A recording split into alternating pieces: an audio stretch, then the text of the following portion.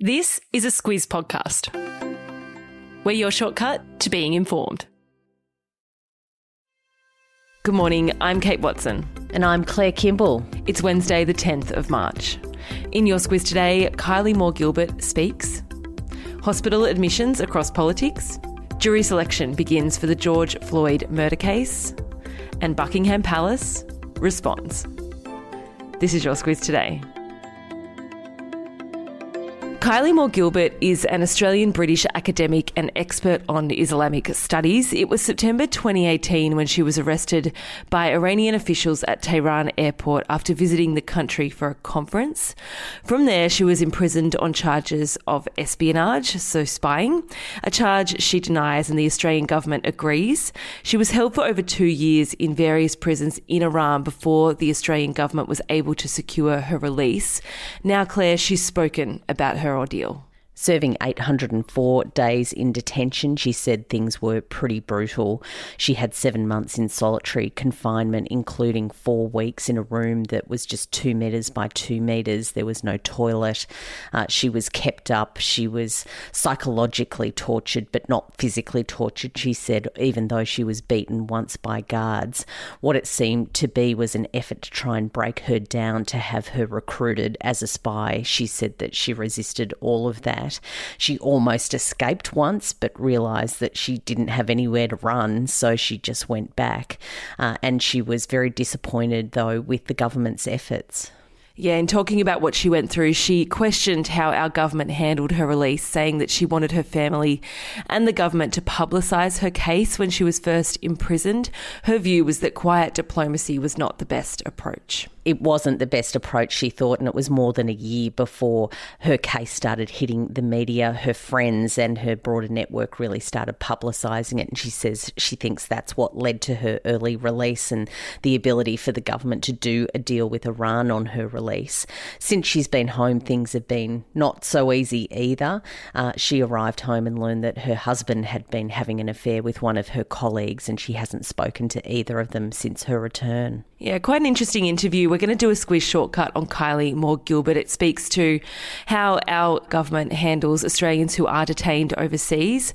Of course, she's not the only one. One of the more high profile at the moment is Sean Turnell, Claire. He was working as an advisor for Myanmar's deposed leader Aung San Suu Kyi until her government was overthrown by the military a bit over a month ago. Yeah, he's an economics professor. He is well regarded as someone who has really been doing some good work to help Myanmar's economic progress. As you say, he was detained. Our government has been calling on Myanmar to release him. What military leader Min Aung Hlaing said yesterday was that he was detained because he tried to flee the country with state financial information. Information, he said, that was secret. But of course, others have said, well, he was the economics advisor. Of course, he had state information about the economy. So, yeah, still no real light at the end of the tunnel for Sean Turnell. As we talked about earlier this week, Foreign Affairs Minister Marise Payne said over the weekend that Australia had suspended military cooperation with Myanmar and redirected aid to non-government organisations in response to escalating violence following that coup. Victorian Premier Daniel Andrews will spend the next few days in intensive care. He broke several ribs and damaged his vertebrae, Claire, when he slipped down the stairs whilst getting ready for work. In doing so, he missed a big announcement. He did. He really stacked it, and he had to get his Deputy Premier, James Merlino, to take the reins quickly. The big announcement that was yesterday morning was that Victoria is launching Australia's first Truth-Telling Commission. What that is an investigation into past and current effects of colonisation on the state's Indigenous community and then recommend ways forward. So that was a pretty big advance. It has the powers of a Royal Commission, what they're doing. Also in hospital is Federal Health Minister Greg Hunt.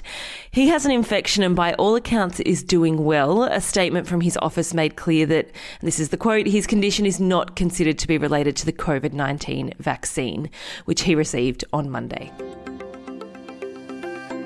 Jury selection for the trial of Derek Chauvin, the former police officer accused of killing George Floyd, started overnight in Minneapolis, Claire, but finding a jury is very tricky. Very tricky. Of course, there was so much that happened in the wake of George Floyd's death, not just in Minneapolis, where it all started, but across America. Lots of protests. That Black Lives Matter wave of protests kicked off with George Floyd's death. Wall-to-wall coverage, though, of course, makes it very difficult to find jurors who might be open-minded enough to adjudicate in the case. As far as the timeline, reports are that jury selection is scheduled to take roughly 3 weeks, with parties in the case speculating that a jury could begin deliberating in late April or early May. Samuel Paty is the French schoolteacher who was decapitated by an extremist outside a school around Paris in October last year after showing students cartoons of the Prophet Muhammad. Now a student at the school has admitted to lying to her father about being there when Paty had asked Muslim students to leave the classroom while he showed that cartoon. This lie set off a chain of events that led to Paty's death, Claire.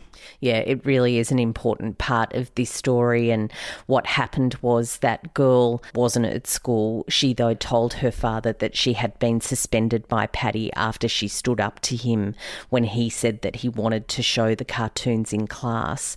What happened after that was that her father launched a legal case against Paty, but he also took to social media and talked about the case and really called on those concerned about it to target Paty. And of course, he died after that. So what prosecutors are saying is that there was a direct causal link from her lie to his murder. Yeah, her father, who faces charges of complicity in the killing, said he never thought my messages would be seen by terrorists.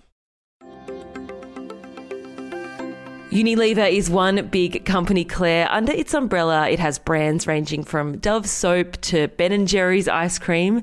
And of late, it's been trying to position itself as an ethical brand. The latest move is to ban the photoshopping of models in its advertising and remove the word normal also.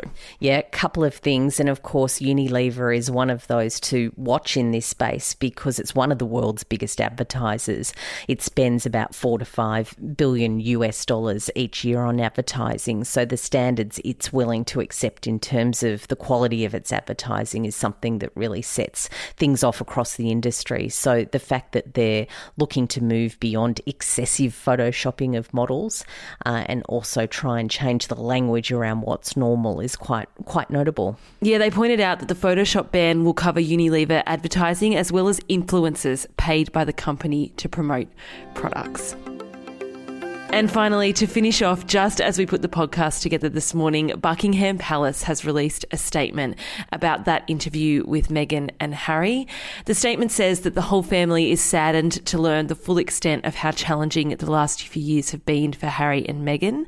The issues raised, particularly that of race, are concerning, and while some recollections may vary, they are taken very seriously and will be addressed by the family privately. Harry, Meghan and Archie will always be much loved family members. There'll be plenty of reaction from that. Enjoy that this morning, those who are avidly watching the royal saga. That's all from us today. Enjoy your Wednesday. Thanks to everyone who left us a review yesterday, and we'll be back tomorrow.